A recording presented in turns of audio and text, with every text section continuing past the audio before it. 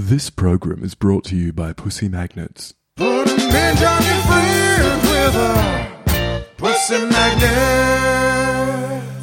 Welcome, my lovely lumps. Or should I say lovely labs? I'm so thrilled to have you here in the Labia Lounge to yarn about all things sexuality, womanhood, holistic health, and everything in between. Your legs.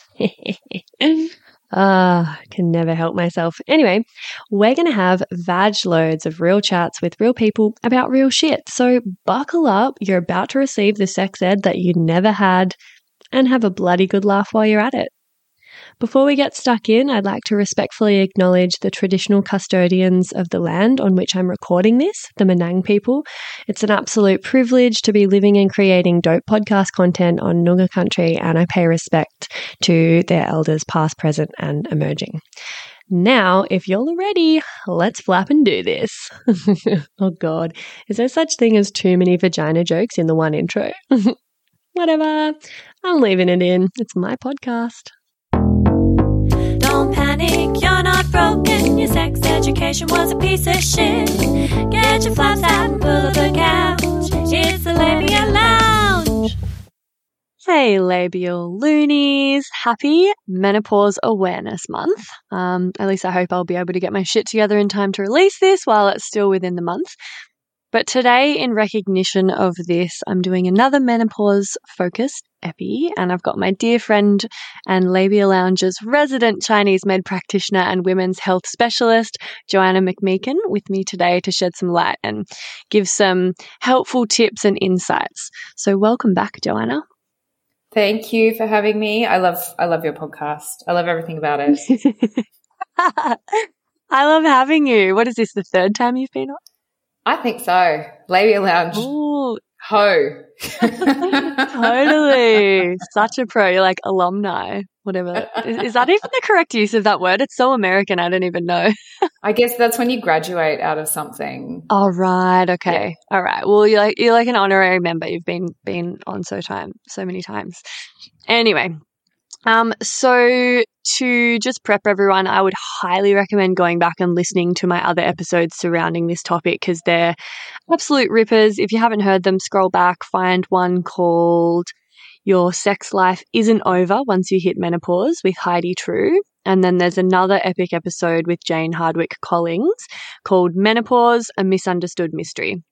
And in those episodes, we cover more about, the emotional and the energetic aspects of menopause and perimenopause and how we navigate the transitions and work with these stages rather than against them. We talk about the attitudes towards menopause and the beliefs and narratives that kind of cause us to dread and revile, this really potent rite of passage that it actually can be. And so, we reframe how to see and understand menopause. We debunk a bunch of myths about it, including about libido and sex.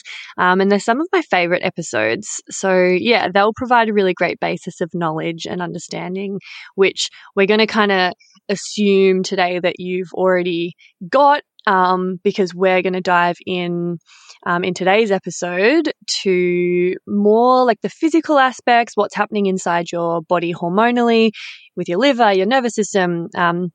We'll chat about some practical methods of managing the changes that your body goes through so that it doesn't have to be just this negative or challenging experience that it kind of gets marketed as, or at least minimize some of the more unpleasant parts that can occur and understand them better.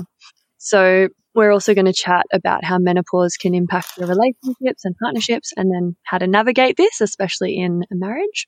And whatever else comes up. So yeah, does that sound like a bit of a vibe, Jojo? It does sound like a vibe. And I would say, more than a recommendation, like you have to go and listen to those other episodes because they were actually, I reached out to you about this topic. And that was kind of what you covered really in the podcast with Jane was what I wanted to talk about. And so when you said, yeah, let's hook it up, I thought I'll go and check out what you guys have already spoken about and catch up on a few episodes that I was behind on. And when I listened to it, it was such a perfect episode. You guys covered it so beautifully. Jane's like such a fountain of knowledge in that area. Yeah. And so I think before you listen to this one, you need to go back and listen to it because everybody needs to listen to that one anyway. and then, yeah, when I was thinking, all right, well, given that the groundwork has been covered, which we'll touch on, I mean, we will touch on briefly kind of the core of the reframe around menopause, but then this episode we can talk more about practical strategies.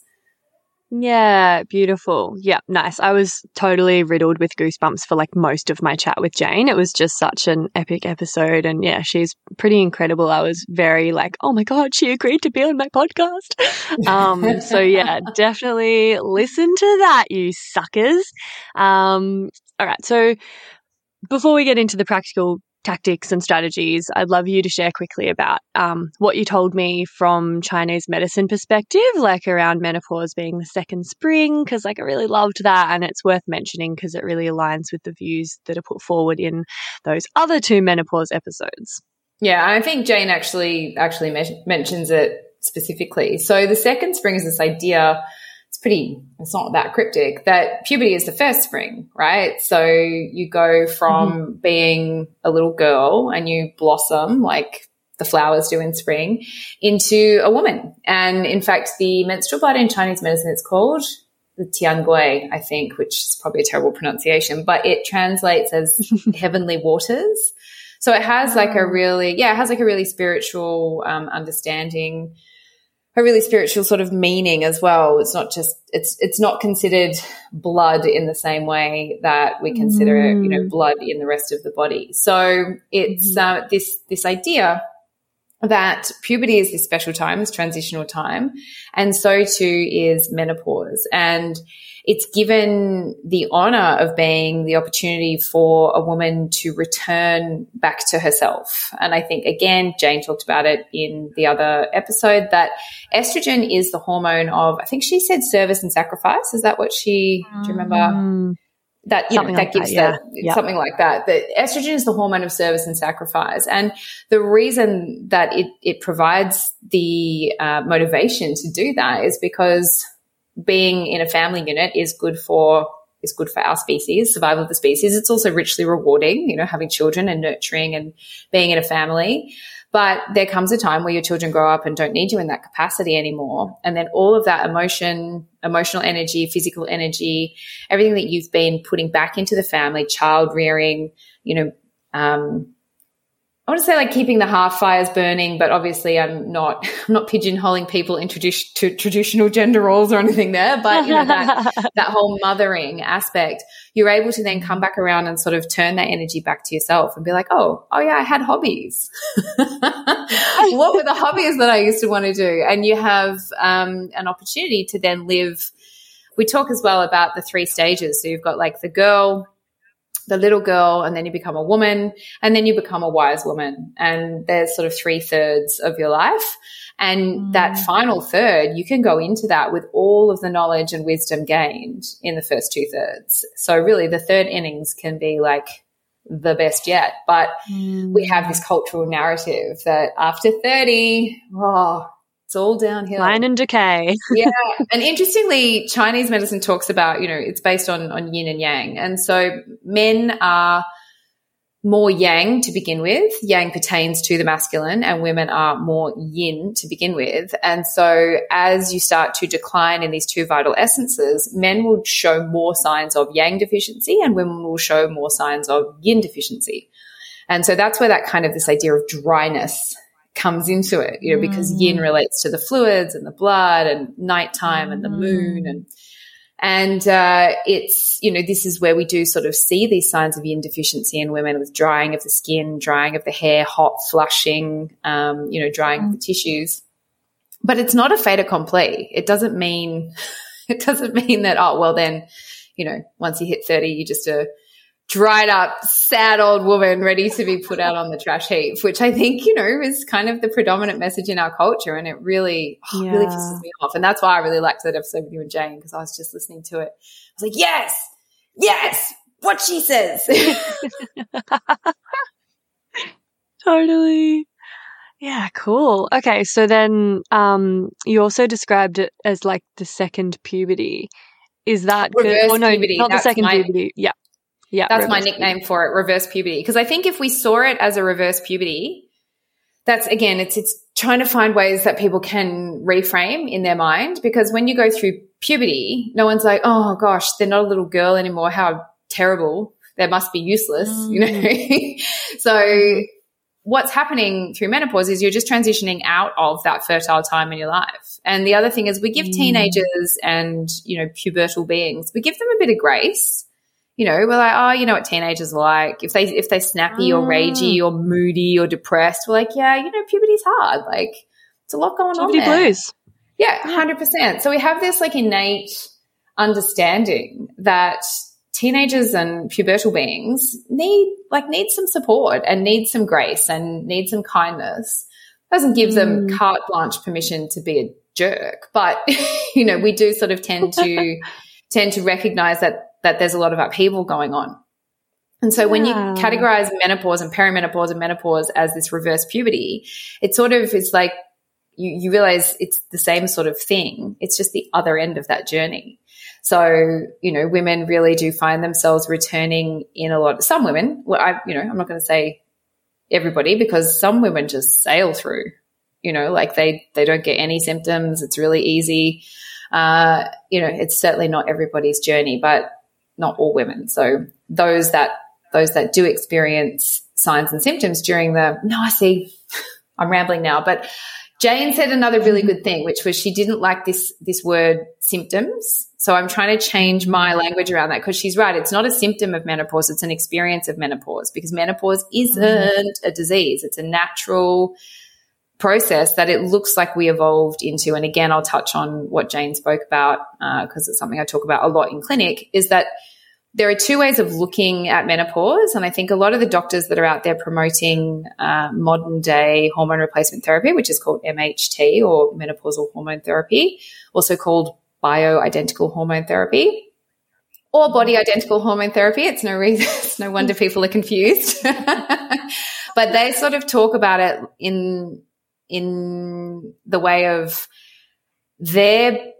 feelings towards menopause are that we are now living longer only because of modern medicine. So we're going through our menopause earlier and we're living longer. So when you speak to some of the doctors, they're like, well, we would be dead, you know, by our 50s. You'd menstruate right up into your 50s, and then your average life expectancy was only about then anyway. So you'd be dead and you wouldn't have to worry about menopause. So they consider that menopause is this modern condition that we have purely because Western medicine is keeping us alive longer. And I don't really agree with that. Yeah. Because I think we can find evidence of menopause in plenty of cultures before modern medicine was what it is today. And so it looks, if you speak then to the evolutionary biologists, it looks as though we evolved into menopause because the species did better when we were supported by the wisdom of the elder women. And Jane talks about, you know, the whales, it's us and the whales go through menopause. And they found that the whale pods where those matriarchal whales that were no longer reproducing, they became leaders in the whale pods, and then those whale pods did better. And so there's an evolutionary advantage, who'd have thought, to having wise women in leadership roles. Yeah, so beautiful. And yeah, I like that. It's tricky to stop saying, I kept sort of wanting to say like symptoms, but then I'm like, hang on a sec, it's not even symptoms of menopause so much as of lifestyle factors. Like a lot of the things that people see as symptoms that that menopause is responsible for, actually, like you said, some women sail through. And like my mum, she was just super healthy, exercised a lot, eats really well. She had such a chill time. And there weren't a lot of those symptoms because her lifestyle was supporting, healthy liver, healthy nervous system, all of this. And so I feel like there are more lifestyle factors that are creating symptoms that then menopause, gets blamed for, just because, we can't get away with having certain lifestyle factors anymore because we're not young and we don't have the hormonal support to just sort of like, I guess get through some kind of not so healthy behaviors. How do you feel about that? Oh, there's a whole lot of bullshit you can pull in your 20s and 30s that you cannot get away with in your 40s. And I think that's another thing that I talk about in my work is that, your hormonal health really is a marathon. It's not a sprint. And I think there is some evidence to suggest that ovulation, when I talk about this stuff now, because I've been in the work for so long, same as you, I feel like every sentence that I say should just have like on the end of it because it's so obvious.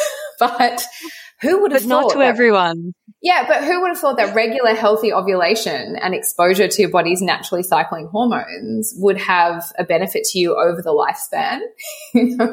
We're seeing that women who have who've been on the pill, for example, it's likely that they will have a rougher time heading into menopause than someone who's never been on the pill because they didn't have that disruption to their natural hormones and they had the beneficial exposure to progesterone for longer, which seems to ease the transition into menopause. So, yeah, the way we talk about women's bodies has been so medicalized. It's frustrating, but you need to. It's difficult in my line of work to get a 20-year-old interested in her hormonal health because it'll make an easier transition to menopause. It's not really relevant. She's looking to get rid of migraines or breast pain or really heavy periods or maybe she wants to control, I'm doing air quotes, control when her period is coming because she's traveling. I know plenty of young girls that were on the pill and they're like, I'm just going to skip my period this month because I'm going to Thailand. I'm like, first of all, it's not a period. So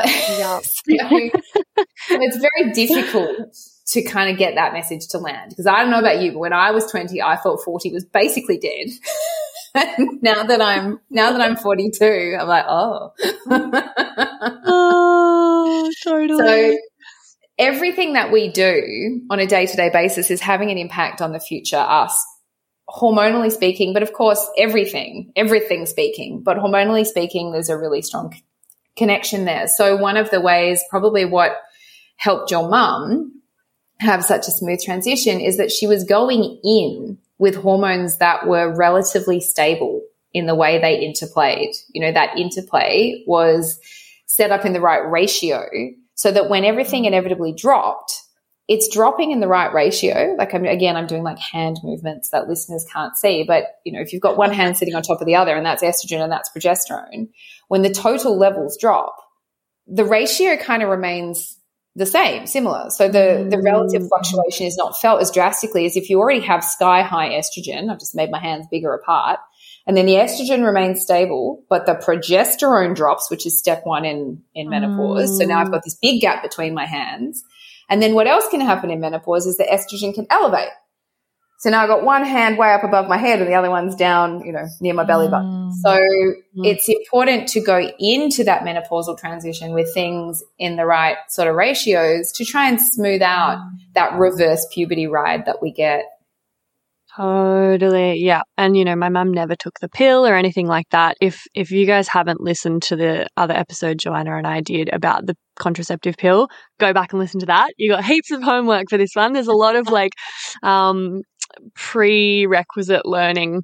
But yeah, that pill episode was fucking kick-ass and just, so jam-packed with really relevant stuff. And it's all very interconnected, and Jane talks about this. It's like each transitional stage is a rite of passage, and the way that you kind of the way that you cycle through your menstrual cycle, the way that you give birth, the way that you go through menopause, they're all very connected. And it's so tough to get people invested in. It's like that classic experiment where you're like, do you want one M&M now or like 5 M&Ms in 10 minutes? And everyone's like, give me the M&M now. And it's like, yeah, we just don't give a fuck. It's a bit of a I'll sleep when I'm dead attitude. It's like, we're invincible, we're young, we can get away with fucking our bodies sideways at this age and we'll deal with it later. And as you get older, you start just I'm getting this rising sense of panic that I didn't do the right thing and I'm not able to get away with it anymore. And I'm just okay, really have, and I've been pretty bloody healthy, honestly. I'm very grateful with myself for the fact that I've always been quite health focused and quite invested in my health. I never, really burnt the candle at both ends or had a huge like bender drug taking phase or anything. I've always been quite responsible, but still there's a lot of things that, you know, even right now that I'm thinking, fuck, I really, really should be doing better at, because I'll know about it. I mean, I'm already feeling it. So yeah. And just like taking care of your body and doing protective things now that are really going to ease your transition later. Super important, but difficult to care about when it's not like relevant to you immediately, you know? But I think that you just segued really nicely into, I made some notes for this episode because I know you and I tend to like, just ride the wave of free-flowing conversation. So I made some notes to keep myself honest. And that's something that I wanted to talk about, which is that the skills that we should start chatting about now in terms of regulating that nervous system and how to look after your liver, they're skills that you learn now, or you learn them when you learn them. And I think, you know, you could always look back and be like, oh, I could have done that better. And it's interesting hearing you say, I didn't, you know, I wasn't on the pill for long, or I didn't have a big party. So I did, and I was, you know, I committed to that shit. So, you know, but I can't change that. And that will have had the impact that it has had. What I also have are some very good stories to tell, right? So I don't regret any of the things that I've done in life, because I wouldn't be who I am without them. So I think it's not a super helpful path. And if your listeners are thinking, oh my God, I've been on the pill for 15 years and I'm doomed, it doesn't work like that, first of all, because you hear, in that episode on the pill, we talked a lot about some of the things that can go wrong. But equally, I know people who were on the pill. I'm one of them. I was on the pill for 10 years. Came off the pill, got my period immediately on the next full moon, and still had a very light period. So stupid me was like, oh, well, you know, I probably don't have a healthy enough cycle to nourish a developing fetus at this point, so I'll need to work on fertility. And as a consequence, wasn't super careful with contraception with my now husband, but that's how my first child was conceived. So, you know, we do talk about it can go wrong, and it does, and I see plenty of that in clinic, but it also doesn't necessarily mean that you've signed this certificate in blood, you know, if you've done these things in the past. So, but the important thing for nervous system work is it's a practice, it's a skill, like so many other things, and it's better to learn and develop those skills, find out what you enjoy doing, find out what works for you, and begin to I don't want to say perfect them, but nothing in life is perfect. Begin to improve them and gain those skills when shit is not going sideways. Because once you are in the thick of it, learning to sit and meditate is going to be the last thing you want to do, you know, because it's hard even when things are fine. Meditation makes you crazier before it makes you calmer. So with nervous system training, and I guess we can kick off talking about meditation because that's one of the most common ones. I don't and think just to give context, this is related to menopause, because this is like a really great kind of practice to be in to manage nervous system stuff which is impacted in menopause. Yeah, so I think, again, listen to the other episodes. But what happens in your body during menopause is your ovaries, which have been responsible for the majority of your reproductive hormone production, they go into retirement. So they're like, this is what perimenopause is. They're basically knowing that they're about to retire. So they're spending most of their days at the office searching the internet for like good retirement destinations. How much can I live on each month in Cabo, Mexico? You know, they're looking up crochet patterns on the internet, and the boss, which is the brain, is like, hey, I want that report. I need that report. That boss just wants them to keep working the way that they used to work. And the ovaries are like, oh, you know, I'm nearly going to retire, right? So some months they'll work and they'll produce the hormones in the right levels, and then, you know, you can ovulate and get a period. And other months they're like, just talk to the adrenal system.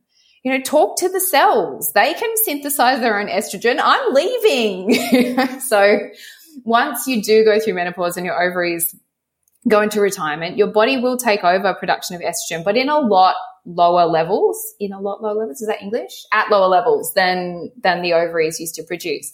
But your adrenal system will, aka nervous system, will take over, and the cells of your body learn to synthesize their own estrogen as well, which means they make their own estrogen. So let's say you have receptors for estrogen all over your body. And this is part of the reason why you do get these experiences in menopause of dry eyes, achy joints, for example, because you have cells with receptor sites for estrogen in your eyes and in your joints.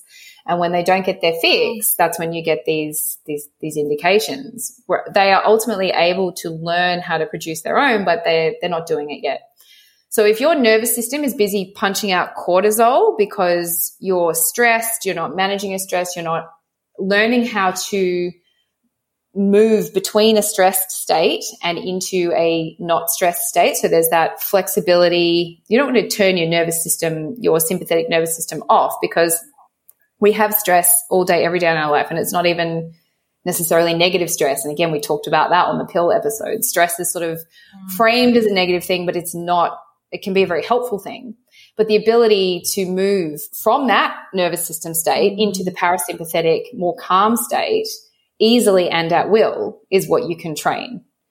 And meditation is one really quick way that you can do that. And then for people that don't like meditation, there's some incredibly nifty breath work that's around these days, which my very favorite one, which I teach to everyone, is the 4-7-8 breathing technique. So if you need to give your nervous system a break from churning out stress hormones so that it can think about producing estrogen, then a really good way to do that is to have this breathwork practice. And 4-7-8 breathing is really simple.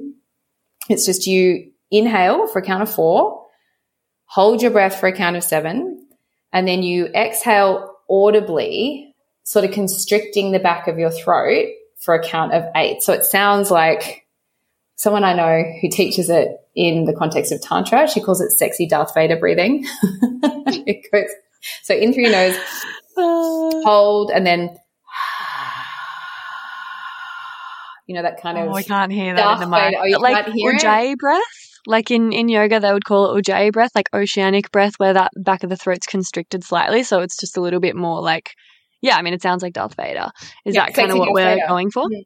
Cool. Yeah, and that audible constriction at the back of the throat is really important. So if you've never done any breath work before, you can start with 4-4-4.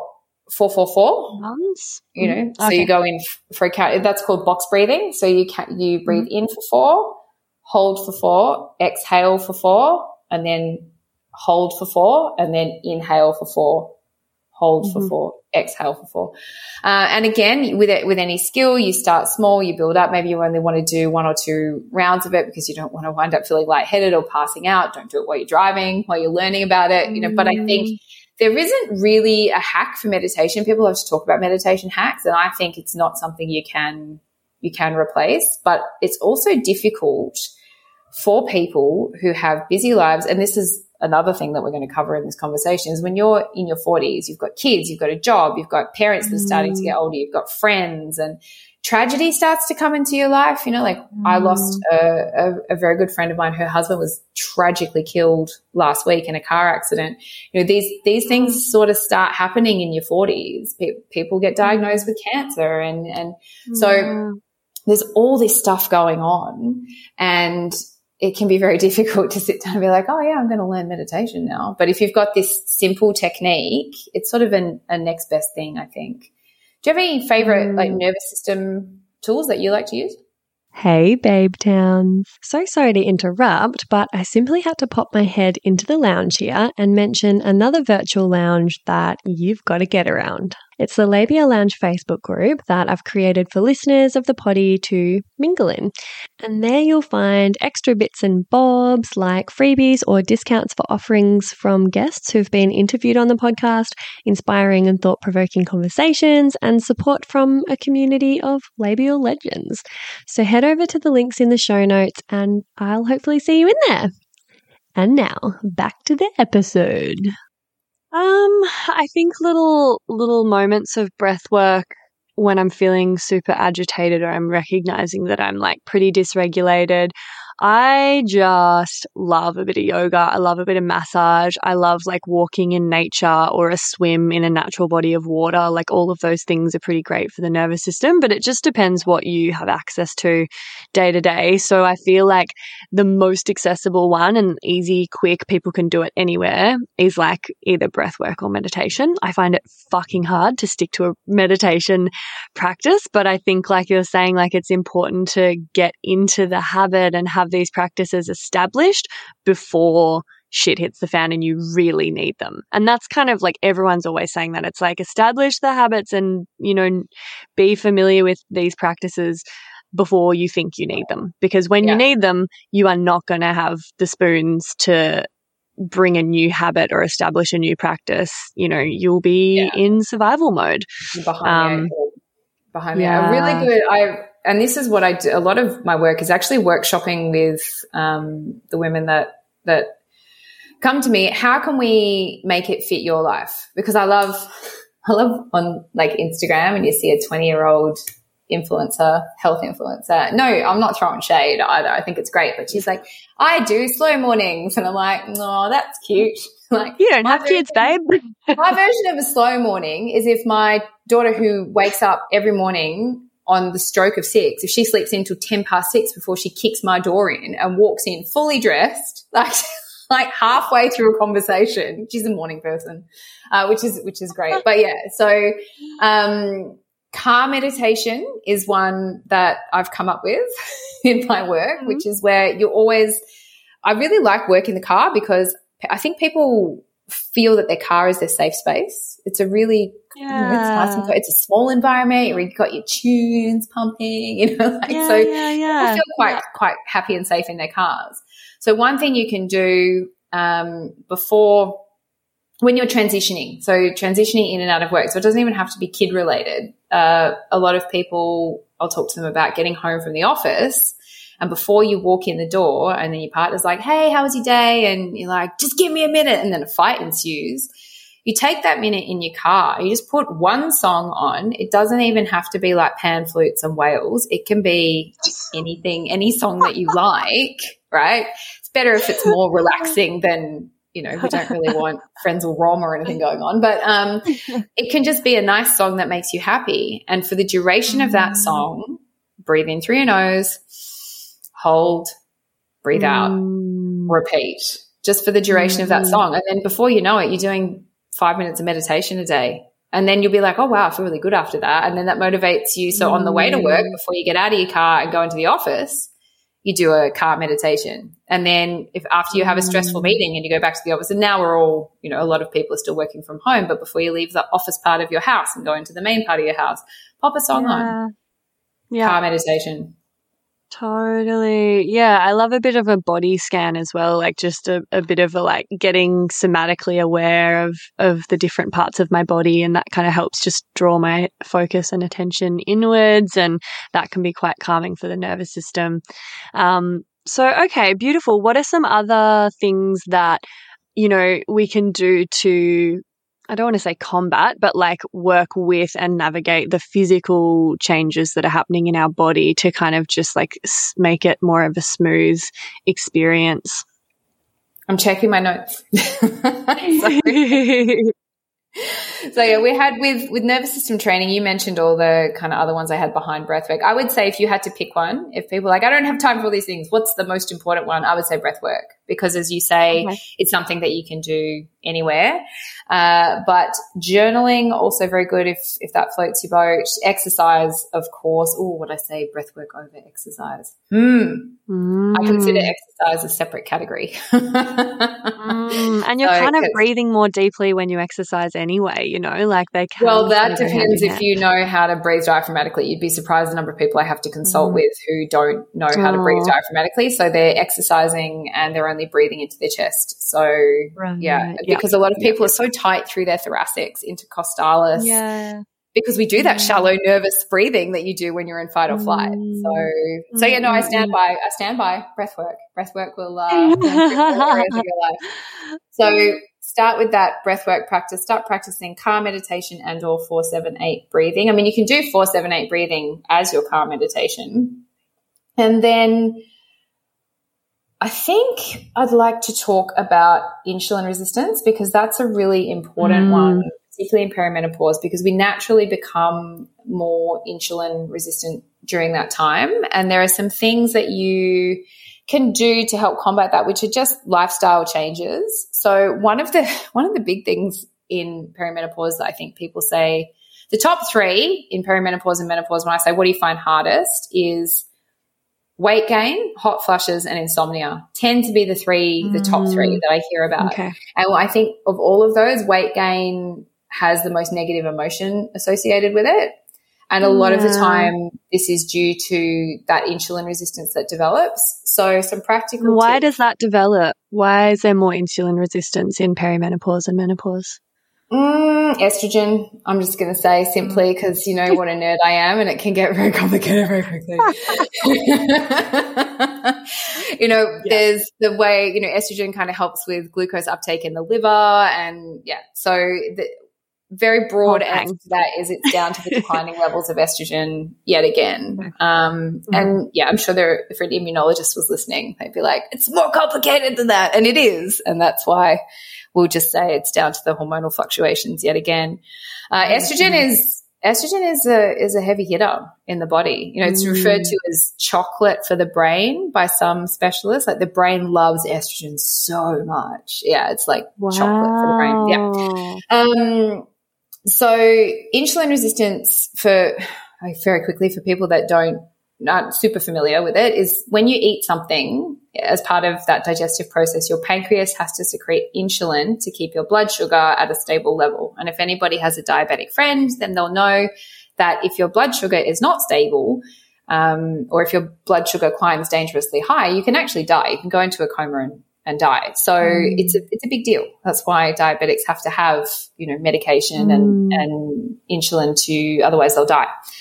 So when you are insulin resistant, your pancreas is secreting insulin, but your body's not kind of registered, it's not really able to uptake and use the insulin in the way that it used to. So then your pancreas starts pumping out more and more of it, and then this can lead to pretty significant issues unchecked. One of them is weight gain. Of course, the kicker is not everybody who is insulin resistant has weight gain, and not everybody who is gaining weight has insulin resistance, of course, but it is very common. And left untreated and unmanaged, it can progress into quite serious conditions like cardiovascular disease. And so it is something that you want to be aware of. And you can check it on a blood test. Your doctor or functional medicine practitioner will be able to check fasting blood glucose, and they'll also take a look at something called HbA1c. So but is it, and this might be totally off base, is it kind of safe to say that in menopause the weight gain is most commonly due to insulin resistance, or is there a whole lot of other factors that are kind of creating a predisposition towards weight gain in menopause? It's very common. I'll say that insulin resistance is a very common driver of that weight gain, but it's not the only thing. So as we age, we're losing a percentage of our muscle mass year on year the older we get, which is why weight training is super important, and we'll talk about that as well. Again, just as there's no downside to meditation, there is no downside to learning to lift weights and doing weight-bearing exercise. But you start to lose your muscle mass, and that means that because lean muscle burns more calories at rest than adipose tissue or fat tissue.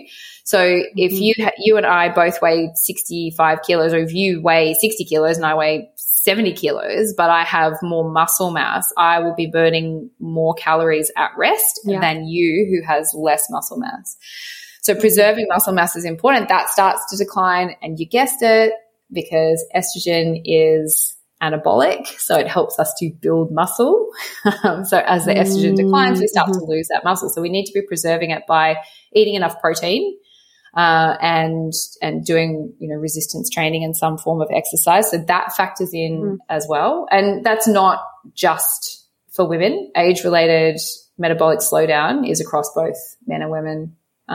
So it is very common, and it's one of the leading drivers, but of course it's not the only thing. But interestingly, and I don't know if you will know about this, but insulin resistance is bad for clitoral sensitivity. get out of town. No, I'd Yeah, never. check your face up. Yeah. So if you have insulin resistance, the likelihood that you will have reduced sensation, clitoral sensation, there is a correlation there. So that's another, people report decreased sexual satisfaction during that time of their life, which is very complicated, and we'll touch on that as well. But reduced sensation and orgasm being harder to achieve is one of the reasons that people cite. So easy ways to easy wins for insulin resistance, I should say, is making sure you eat breakfast before 10 a.m. and making sure that your breakfast contains 30 grams of crude protein is probably the most important thing I think that you can do. And then similarly, not eating late into the evening either. So figuring out by 6 or 7, if you can stop eating, that is really beneficial because there is a relationship between melatonin and insulin. So as melatonin rises at the end of the day to help prepare us for sleep, it has an effect on the cells in the pancreas that secrete insulin. It sort of switches them off because the body's starting to do that handover between active day, processing, digesting, and then, the things that it does for us in the nighttime when we sleep. So when we eat later into the night, we're asking our body to produce insulin when it's not really designed to. So it has kind of like an ready for bed. Precisely. So it has an impaired ability to perform that task. So snacking late into the evening is not fantastic. So making sure you're eating a protein-rich breakfast before 10 a.m. and then not eating and snacking on the couch late into the evening are two really good things that you can do to help combat insulin resistance. And then making sure that each meal you eat has about 30 grams of protein in it. That sustained release throughout the day is also important. And what's that sort of the equivalent of like 3 eggs, or like give us a couple of examples? Yeah, there's heaps of really nifty calculators out there. I'm going to go like ballpark for you because I can only remember a couple off the top of my head. Lentils or chickpeas, you need about 250 grams to get about 30 grams of protein, whereas you'd need, as you say, about 2 or 3 eggs to get 30 grams of protein. Depends on the size of the egg. Yep. So white fish, kangaroo can be pretty close gram for gram, gram of the substance to protein content. That's a very complicated way of saying what I was trying to say. So something people need to be aware of is that if you have 100 grams of chicken, that's not 100 grams of protein. 100 grams of chicken breast probably has about 30 grams of protein in it. So when you are getting your protein from plant sources, you're going to need to eat a lot more. So just be mindful of that. But you can even just punch into Google, protein content. Totally. You can search it up pretty easily. Beautiful. Amazing. Okay. So we've covered the kind of like insulin resistance, weight gain. Like, are there any other sort of, are we more susceptible to any other particular diseases or things like that we should be aware of in menopause, or shall we kind of move on to, I really want to talk about the common treatments, and there's some quite medical ones, which I'd love to hear your thoughts on, like the hormone replacement therapy and DHEA and these sort of common ones. But I'm just going to let you like steer it in case we've missed anything before we head there. And this is why I had notes, Freya.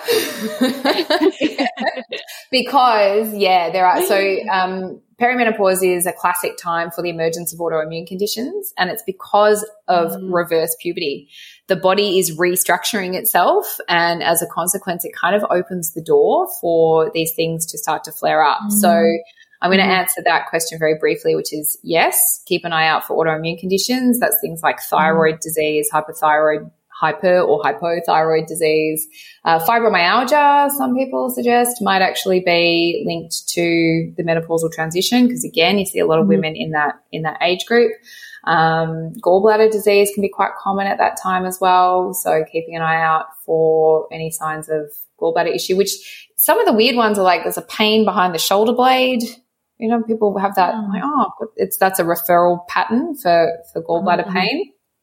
And then, one of the more obvious ones, of course, in menopause is osteoporosis. And that is down to, yet again, the effect that estrogen has on the bones as well. And that's why weight training and making sure that you're eating enough vitamin D eating enough vitamin D. Getting enough vitamin D through either through supplementation. It is in some foods, but either through supplementation or safe sun exposure. And a lot of people in that age bracket are on a calcium and vitamin D supplement. And I don't see any problem with that at all. Cool. Yeah. Okay. So before we wrap up, we'll definitely give a few tips and strategies to kind of protect ourselves from these things. But right now, I'd love to hear your thoughts on the classic hormone replacement or the DHEA or what's the other main, these things that the medical system will usually throw at people through menopause. Can they actually be helpful? I'm quite skeptical often of how quickly we reach for pharmaceuticals and things like that. What are your thoughts on these sorts of interventions for menopause? So speaking of nervous system training, I've just taken several deep breaths so that I don't get shrill because I think, what I'm seeing is that there is a bit of a trend at the moment. I'll use that word. There's a trend at the moment I have to go back further than that. So old school hormone replacement therapy was pretty shit because it was not applied in a beneficial way. It used a synthetic hormone that was made out of horse piss, the urine from pregnant mares, and it was given to women who still had uteruses without any progesterone to balance the effect. And estrogen has a proliferative effect on the endometrial tissue, and what we saw was without that progesterone, that's the whole thing, right? The yin and yang, the body operates in balance. If you just give a woman with a uterus estrogen, the lining of her uterus will begin to thicken and grow and those cells will proliferate. And then in many cases, it turned into an endometrial cancer. It was linked to breast cancer as well. And so they were like, hormone replacement therapy is super dangerous. We're not going to do it anymore. So now what we have is kind of a reemergence of hormone therapy that uses products, pharmaceuticals, that have been synthesized from natural sources like yams. And when you look at them, the molecular structure of them, they are identical to the structure of your body's natural hormones. So with the synthetic hormones, they're not identical. They look so close that the body's like, that's pretty close. That'll do. And this is why xenoestrogens are able to be disruptive. So you've talked about that a lot in the work that you do. Environmental toxins and fragrances are a classic one for having these compounds in them that look very much like your body's natural estrogen. And so your body encounters it and goes, I'll use that. That's pretty similar, but of course has disastrous consequences. So the hormone therapy that we use these days is identical to your body and so is much, much safer. But it's not, I believe, I'm sort of seeing a trend of it being put forward now in a similar way to I think we put the pill forward as just the cure for everybody. And it's super simple. You've got these, and it's just your natural hormones are declining. Well, we'll just give you your natural hormones again in the form of a patch or a gel or, just take those. It's super safe, no problem, and you won't have to worry about it. But there's some issues with that. One, I want to say first of all as well that I'm actually a fan of hormone therapy for the right individual. And I think that as part of a total healthcare plan, a holistic approach, that we should definitely be giving women this option because it can be nothing short of, life-changing. And not to downplay how serious things can get during reverse puberty. And I don't know if I have to add a trigger warning here, but I'll be mentioning death. There are recorded cases of women who have thrown themselves off buildings because of their hormone. Yeah, because they went to their doctor and they said, I've got all these problems. And the doctor was like, well, you're depressed. And she was like, I'm not depressed, but I'm not right. And it led to them taking their own life. And I think, probably hormone replacement, menopausal hormone therapy might have been indicated, right? Because there were these severe and debilitating implications to someone's mental health. Definitely get that shit in there. But then, you need to work it as part of a total health assessment, like you and I have been talking about. Is she working 80 hours a week at the law firm? Does she have any support at home? Is she exercising? What's she eating? You know, we need to make sure that everything else is in place as well. And then you can only, I think the current recommendation is to only be on these medications for about 5 years. So after 5 years, what then? You know, if you haven't, if these products can be used as a way to soften the transition, you know, but they're not something that you're going to take right up until the end of your life. And then I also hear so testosterone's a great example. There's a lot of women in, you know, I'm pretty active in the Facebook groups in this age group, chatting to people, helping where I can, hearing what they're saying. And one thing that I hear a lot of is that their sex drive is completely tanked. And then, you know, people are like, oh, I get on the testosterone. It really worked for me. And that's great. But then for every 10 women that say testosterone was life-changing, you got 2 or 3 that were like, well, I tried it and it was horrible and I had to stop it immediately.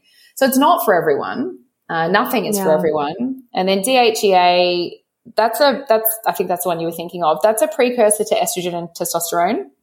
It's pretty cool. It has anti-aging benefits, and it can help with things like desire, arousal, possibly orgasm as well. So we sort of, you'll get prescribed DHEA and testosterone together often, but it comes with a host of side effects, you know, or potential side effects as well. So whilst it has the potential to be super helpful, it can also have so many side effects as to negate, you know, the benefit that it brings. And I think we need to be very excited about this area of medicine, but also realistic about who it's for, how helpful it's going to be. Some women it does help, but it takes ages to get the dose right. You have to fiddle with the dose a bit. And then once you fiddled with the dose and got the dose right, then maybe the dose changes because, you know, this is a transition out of reproduction. So then, you know, you can just get stable and then plus supply and demand as well. So there's plenty of women I've spoken to who are like, I can't get my patch at the moment. I'm freaking out. I'm ready to fucking murder someone because they're falling off this cliff. You know, they've been replacing the body's natural hormones and everything's been great. And then suddenly they can't get their script filled and bam, it's like no estrogen. And the bounce back from that is crazy. Yeah. Yeah, I guess like with all of this stuff, I see it as it's a tool and it's not for everyone and it's not for every situation or time, but it can be helpful. It should be, in my mind, used as a last resort once you've exhausted all the other kind of more lifestyle related factors and natural kind of treatment approaches because I just feel like it's we reach for it way too quickly and it's used as a bit of a band-aid solution with a lot of pharmaceuticals and things.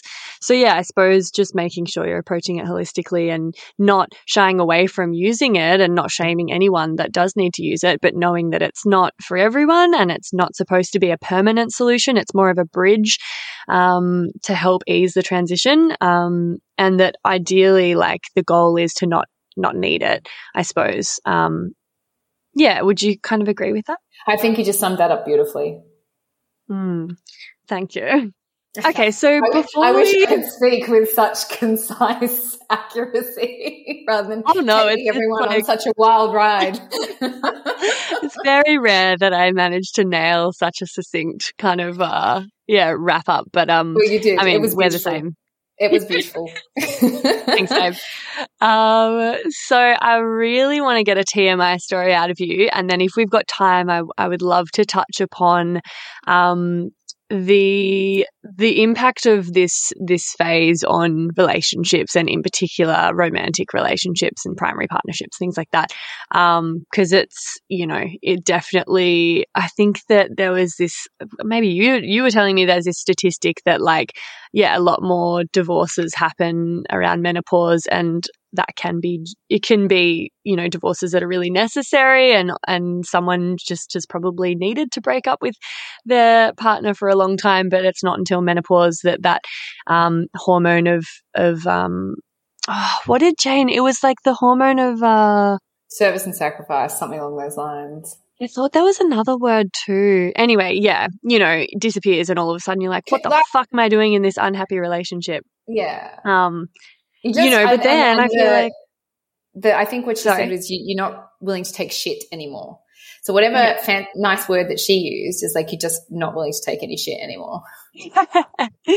Yeah, and then I reckon there's probably plenty of relationships that are worth saving and could be saved if, we kind of understood what was going on hormonally and how that kind of influenced, behavior, and how to communicate. So we can get into that before we wrap up.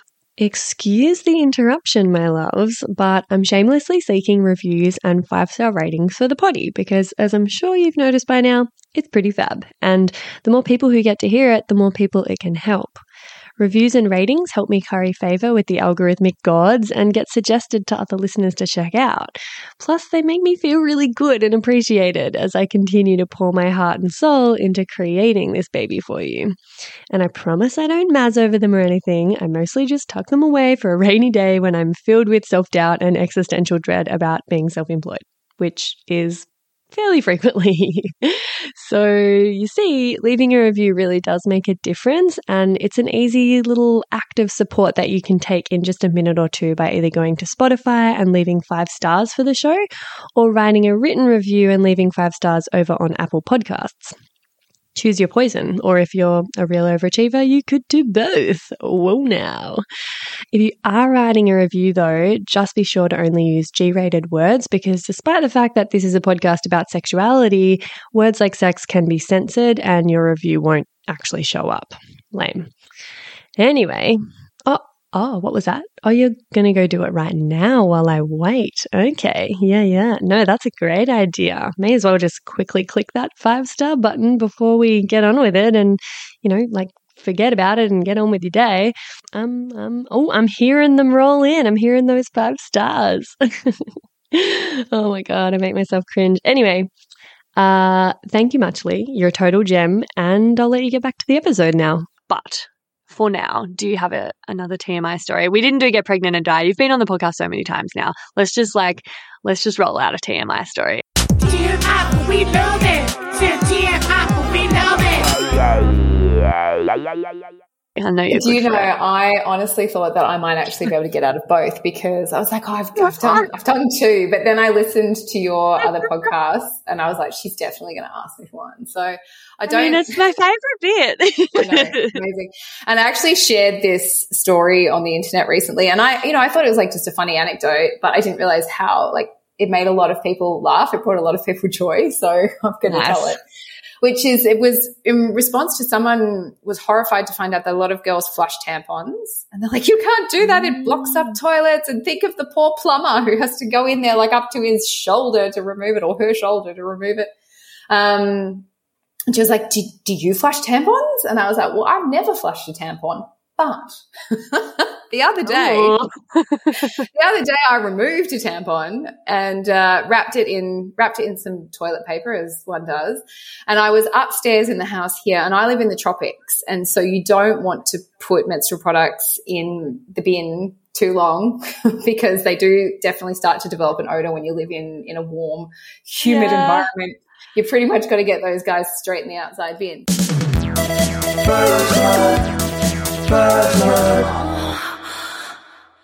And so I wrapped it up and I was headed down the stairs to put it in the bin. And then I remembered, my 11-year-old daughter, I've got to wash her dance uniform because she's got dancing. So I went into her bedroom, and children don't put things away. So of course I'm like, where has she hurled this dance uniform? And she is my eldest daughter, and my youngest daughter will actually sort of put her clothes in order a little bit, but my eldest daughter just takes things off and I think tries to throw them as far away from each other as possible. So I'm trying to find her uniform, and I put this wrapped tampon down on her dresser and, of course, promptly forgot about it, right? So I've picked up all her dance clothes, gone downstairs to wash them. I want to say as well here that my children are probably better educated about female reproductive health than a lot of adults, So they know all about periods, they know all about tampons, they know about fertility, and all about this stuff. And so anyway, she comes home from school later and I'm like, hey, babe, you've got to go up and get changed. Go get changed and then come downstairs and I'll make you a snack. She's gone for ages and I'm like, I better go and find out what she's doing because she does have a tendency to vague off as well. So I've gone in to her room and I find her in a staring competition with this tampon, which by now the blood has like started to seep So through. true. Right? She's looking at it. And I'm like, oh, honey, I'm so sorry. I'm like, I put that down in here earlier. I forgot to put it in the bin. And she looks at me and she goes, what is it? And I said to her, finger? I said to her, it's just a tampon that I used before. And she looked so visibly relieved. I was like, what did you think it was? And of course, she knows all about this stuff, but she's never seen a dirty sanitary or used sanitary product before. And so just like you, her little mind went to, must be a severed finger. Totally. I mean, what else could it be, honestly? Whose fingers do you think Mum's I'm a chopping off?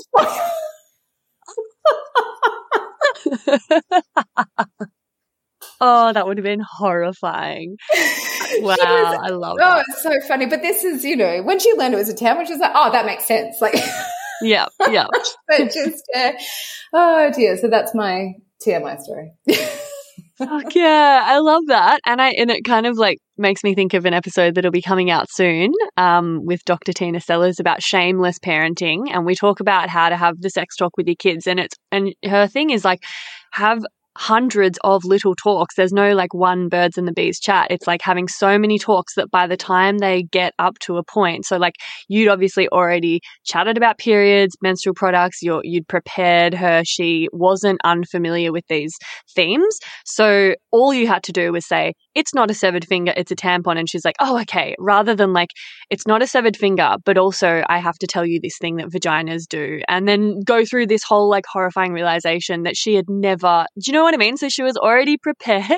So well done.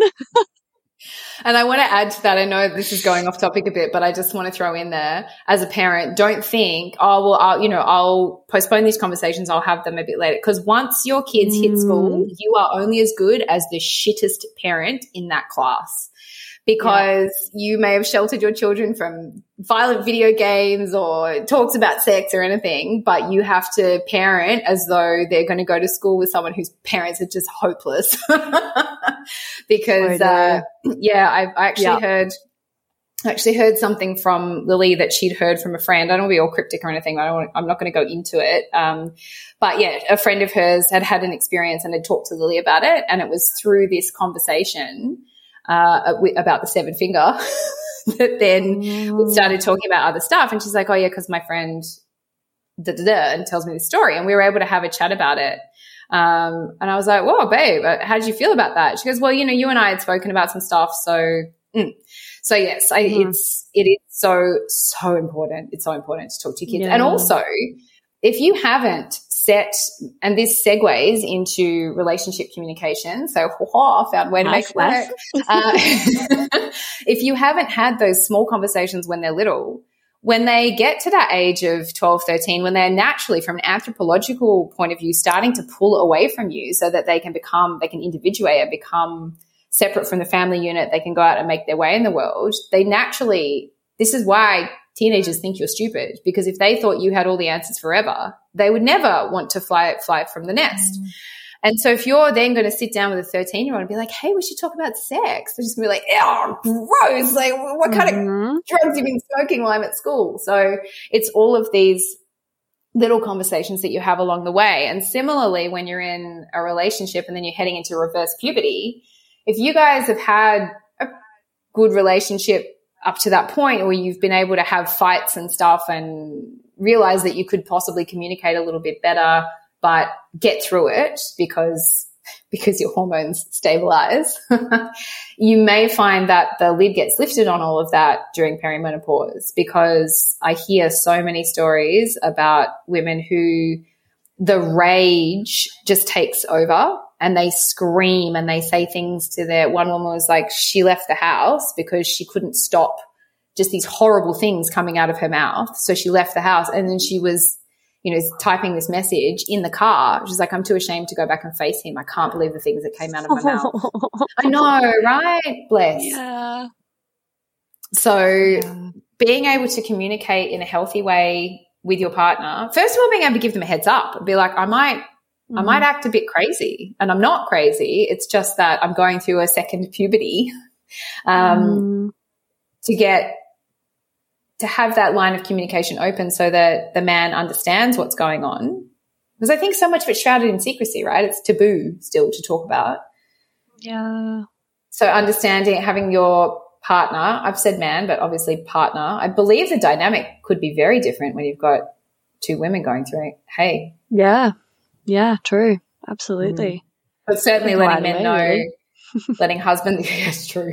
Letting like having a period at the same time. Oh. Yeah, no. Blessing and a curse, I imagine. I can imagine. Yeah, go on. I was just saying that looking into positive ways to communicate, again, before you need those tactics and strategies. And one, I said this was going to be some practical advice in this episode, and one great thing I can recommend is the 5 love languages. Do you know about that? Yeah. It's really handy to know just because it gives you a bit of an insight into how the other person works and how you can communicate your love to them and how you can receive it as well. So, yeah, do you want to give people a quick rundown? I think that's a really good place to start because it's a good way, if you went to your partner out of the blue, I was like, hey, I think we should talk about really good communication strategies for this relationship, or hey, let's go to counseling together just to see how each other ticks. You know, it might raise some red flags, but you can do this fun. It's a free online. And obviously, like anything, you can go into it in a lot more detail. I think there's like a paywall for that, but you can do the free quiz online. And I think there's 5 love languages. And I feel like we might have even talked about this before on a different podcast, but basically they're things like quality time, words, you know, so words of affirmation. I love you, words of affirmation. Do you know them? Yeah. List them off. Acts of service, physical touch, and there's one more. What have I already covered? And gifts of appreciation. Gifts of appreciation. Yeah, I'm gonna. Gifts. Yeah. I was about to say, I'm going to guarantee that that's not one of your love languages because I always forget the ones that aren't mine. But my husband and I have opposite ones. So it's kind of embarrassing, but I am all about gifts of appreciation and acts of service. So I just like people to do stuff for me and buy me presents. Whereas my husband is such a nicer person than I am. He likes physical touch and words of affirmation. So he likes me to say, I really love you and give him a cuddle. Whereas I'm like, I did the dishes. Can't you tell how much I love you? Because in my love language, you know, doing the dishes is an act of service for the other person. And so that's a really great place to start. It's also a fun place to start. And then from there, another resource that I would recommend is the work of Esther Perel on, again, this is why the love languages one is a good place to start because Esther Perel is best known for her work on infidelity, but actually she is a fabulous expert on just relational intelligence as well. So you can go and listen to some of her podcasts. I think she has a masterclass these days if anyone has a masterclass membership.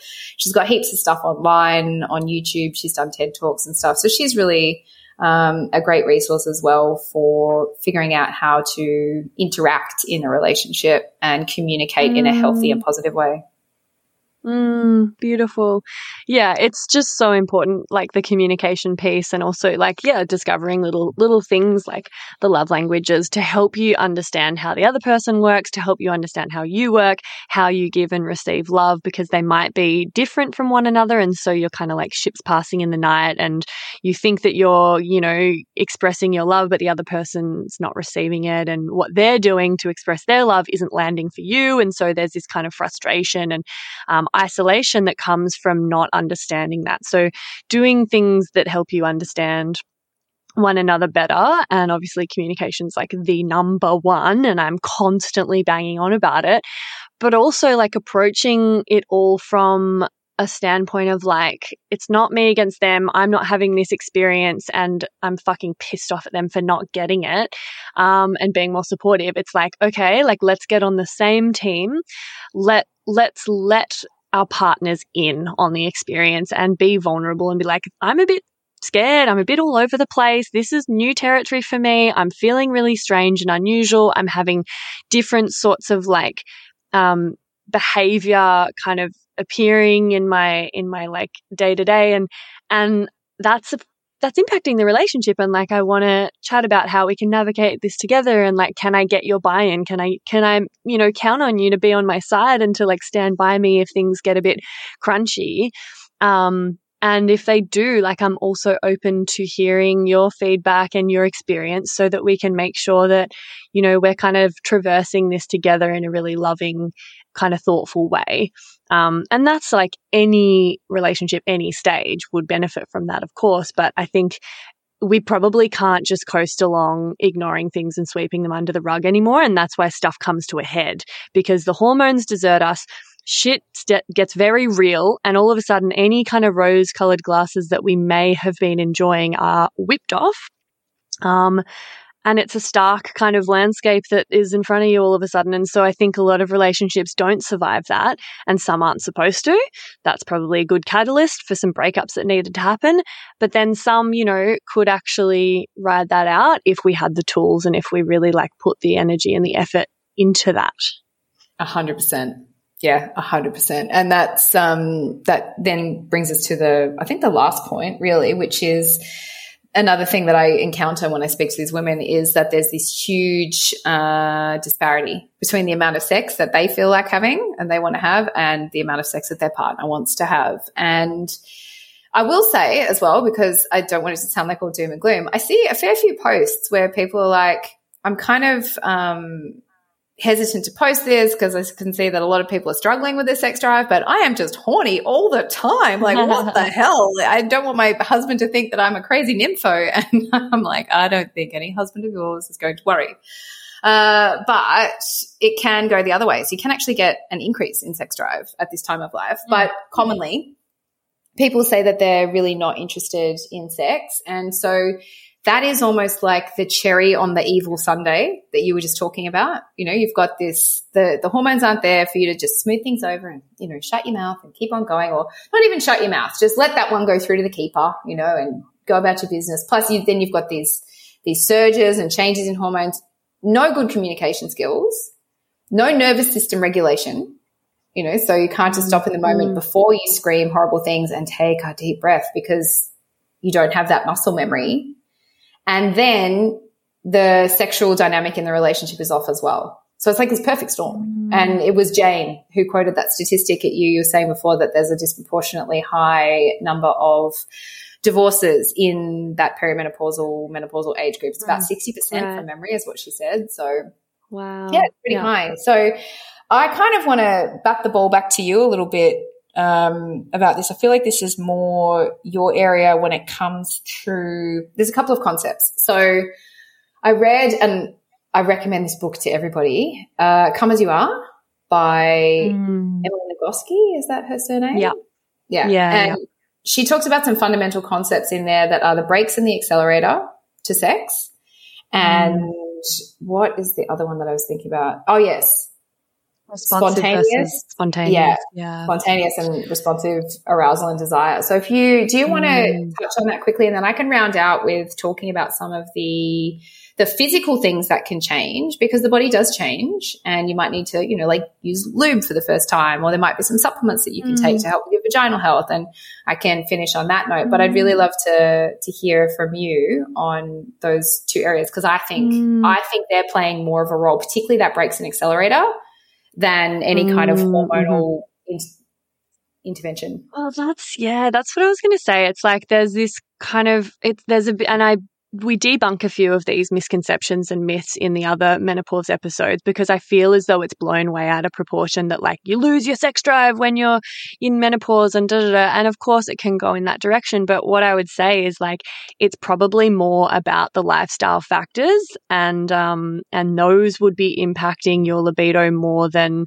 menopause itself, and how you're experiencing menopause is so influenced by those other factors, that of course, your libido gets caught up in that, because they're very similar, the kinds of factors that will impact your experience of menopause and your experience of your libido. And I feel like I've covered, so I did a whole episode on libido, with Eliza Rossi. Like you should definitely, it's another one you should go back and listen to, everyone. And we kind of went into more depth on that. I sort of feel like, just given that we're kind of running out of time, I don't want to go too deeply into libido factors just because like it's a whole other topic. But I will just say like it's really not so much the menopause that's responsible. There's underlying factors, and yeah, like, you know, we have different kinds of arousal, spontaneous versus responsive. The majority of women have responsive arousal, which means that we don't just automatically feel like a horn bag and get turned on really easily and want to have sex without some kind of sexually relevant stimuli that actually, sparks some interest and then arousal sort of responds to. And so often we think we've got low libidos. So I was going to say, a lot of women are waiting to feel horny to have sex, but actually they need to begin to engage in sex in order to feel horny. Totally. Yeah. So we think we have like low libidos or we're not interested in sex, but actually it's just because we have responsive arousal as our default kind of arousal pattern. And we need some sexy kind of nice feeling things to be happening before our arousal processes kick in. And then we can feel horny, and that will kind of like, we can ride that wave. But that's why we might not initiate sex as often, because we don't have that spontaneous desire to have sex and that horniness that's kind of fueling us to initiate, like a lot of men do. And the majority of men kind of have spontaneous arousal. And, you know, it's not, that's just rule of thumb. Like, it's different for everyone and it can change throughout our lives. And lifestyle factors really do influence libido. But I'd highly recommend listening to the libido episode if you want to delve more into that. And the other, in the other menopause episodes, there was some, I can't remember the exact study or stats that I cited, but I did a bit more research for those ones, and kind of talked about how we all think that we lose our libido and sex drive in menopause, but the stats around sexual satisfaction and frequency and all of these kind of things are actually not, like, they don't plummet. They actually don't drop in menopause. We think that they do. And, you know, there might be newer studies now. I'm going to just fudge this. Go back and listen to the other episodes. I swear I was more prepared. But I do mention some studies that are like, hey, actually sexual satisfaction is just as high, if not higher, after you've gone through menopause. And there's a number of reasons for this that we talk about in those episodes. So yeah, I kind of think that it's like menopause is the scapegoat. We're blaming it for all of this stuff, but actually all of those things are due to our choices and our lifestyle factors that would be creating those issues anyway with, and we're just not buoyed up anymore by the hormones that might mask the fact that these lifestyle factors are influencing us. And so you're just kind of left with what's there and what your lifestyle factors are actually doing to your desire, I suppose. I think that's all I kind of want to say on that. Big topic though. Yeah, massive. And that's what I was going to say in terms of actionable steps for that particular. I think I wanted to talk about it, to throw it in the mix, because I wanted to highlight it as something that I see commonly where people are like, I don't want to have sex anymore. It must be the menopause or it must be peri. And I'm like, no, I mean, like, it's part of a bigger picture, but it's more likely that you've just spent all week running around after a husband and family, or your boss is a jerk, or whatever it happens to be. And so sex is the last thing on your mind, would be, even if you weren't going through menopause. Well, that's it. That's what I was going to say. Sorry to cut you off. I was like, there was something else I wanted to mention.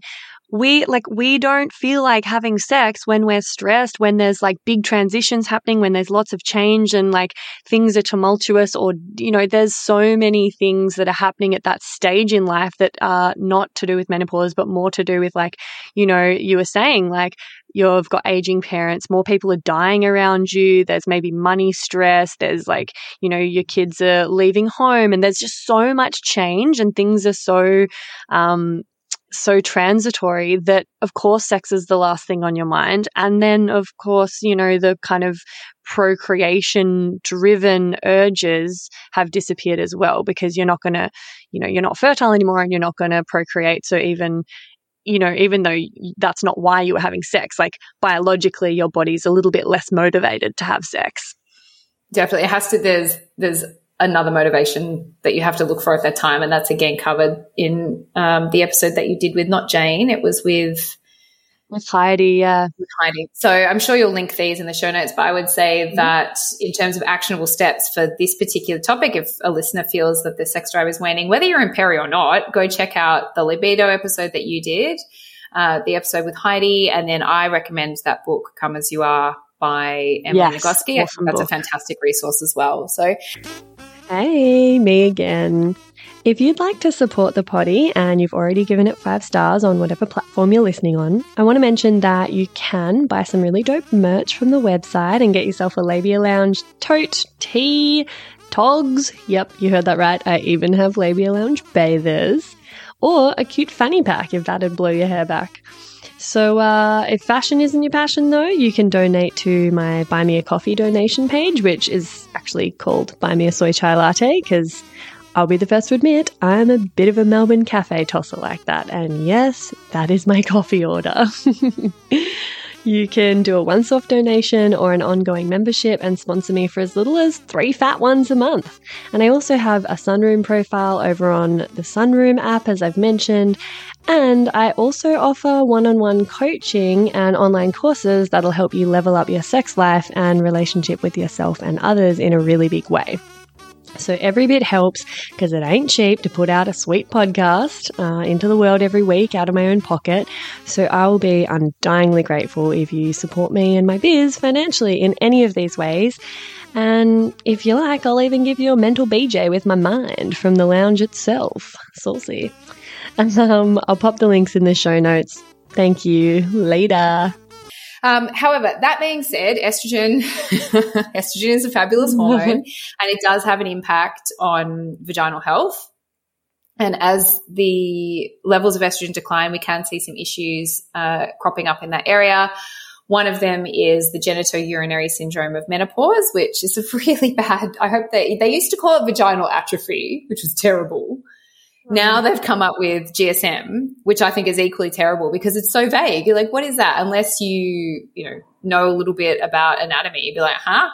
And that is an umbrella term that encompasses things like an increase in recurrent UTIs, pain with intercourse, vaginal atrophy. So you can have pain with intercourse, or you can just have pain generally walking around, inflammation of the tissues in that area.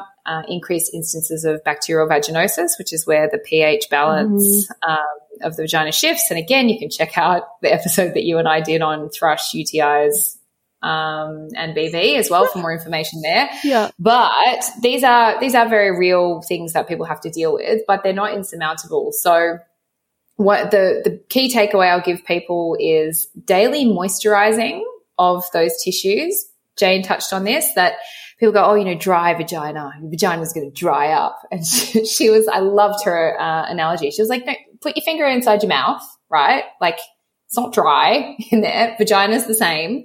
What happens is that because of the effect of estrogen on the tissues of the vagina, they become less plump.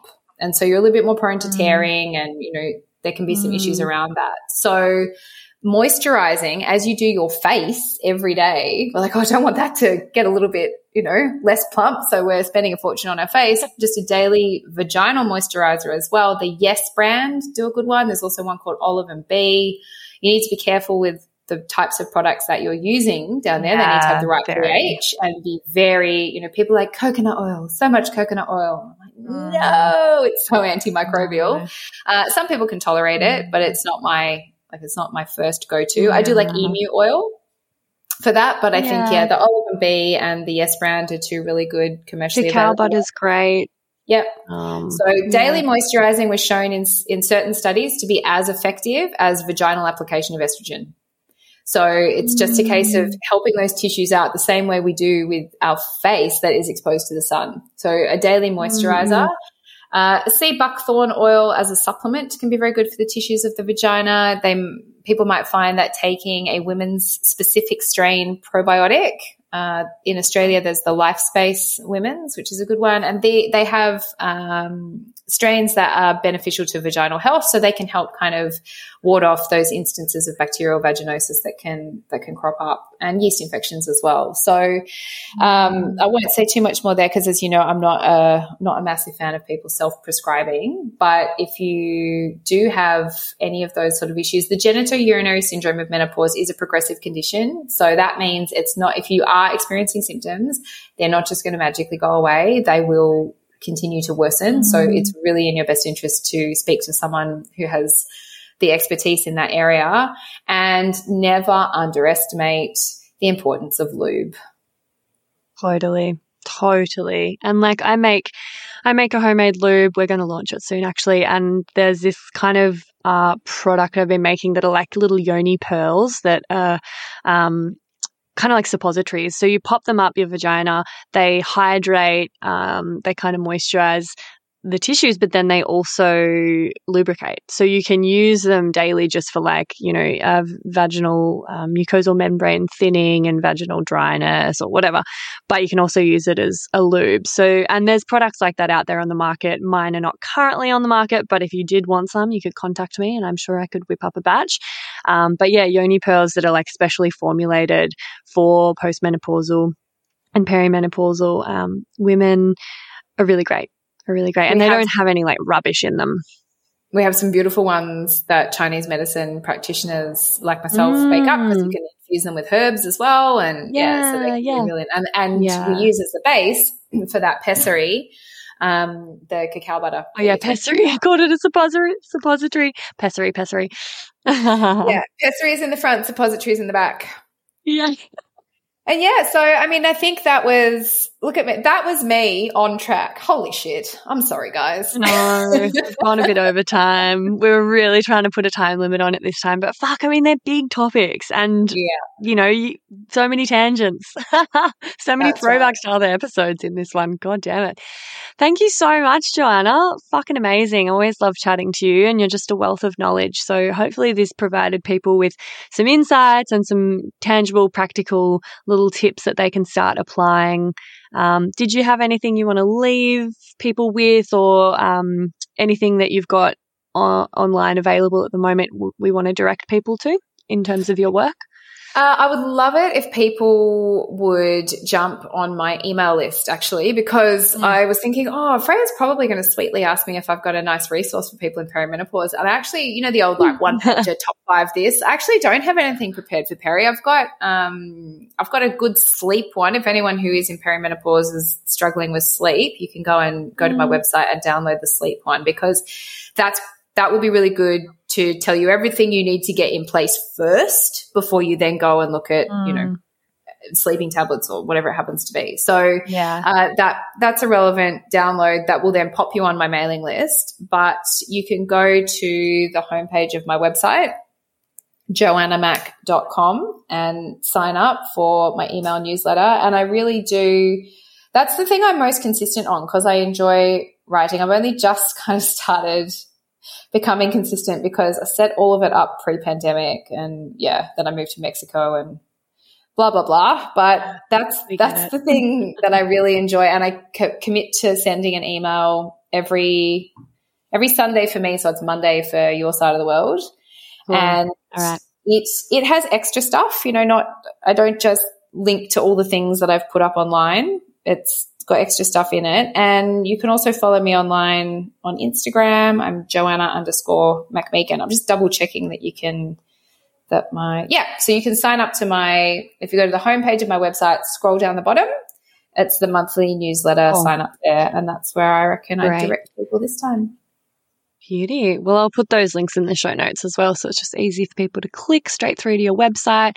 Definitely follow Joanna on Insta as well. And thanks for sticking with us this long if you've gotten this far. And that's it, darling hearts. Thank you for stopping by the Labia Lounge. Your bum groove in the couch will be right where you left it, just waiting for you to sink back in for some more double L action next time. And in the meantime, if you'd be a dear and subscribe, share this episode, or leave a review on iTunes, then you can pat yourself on the snatch, because that, my dear, is a downright act of sex-positive feminist activism. And you'd be supporting my vision to educate, empower, demystify, and destigmatize with this here podcast. Also, I'm always open to feedback, topic ideas that you'd love to hear covered, or guest suggestions. So feel free to get in touch via my website at freyagraph.com or say hey over on Insta. My handle is Freya_graph_YMT, and I seriously hope you're following me on there, because damn, we have fun. We have fun. Anyway, later labial legends. I'll see you next time.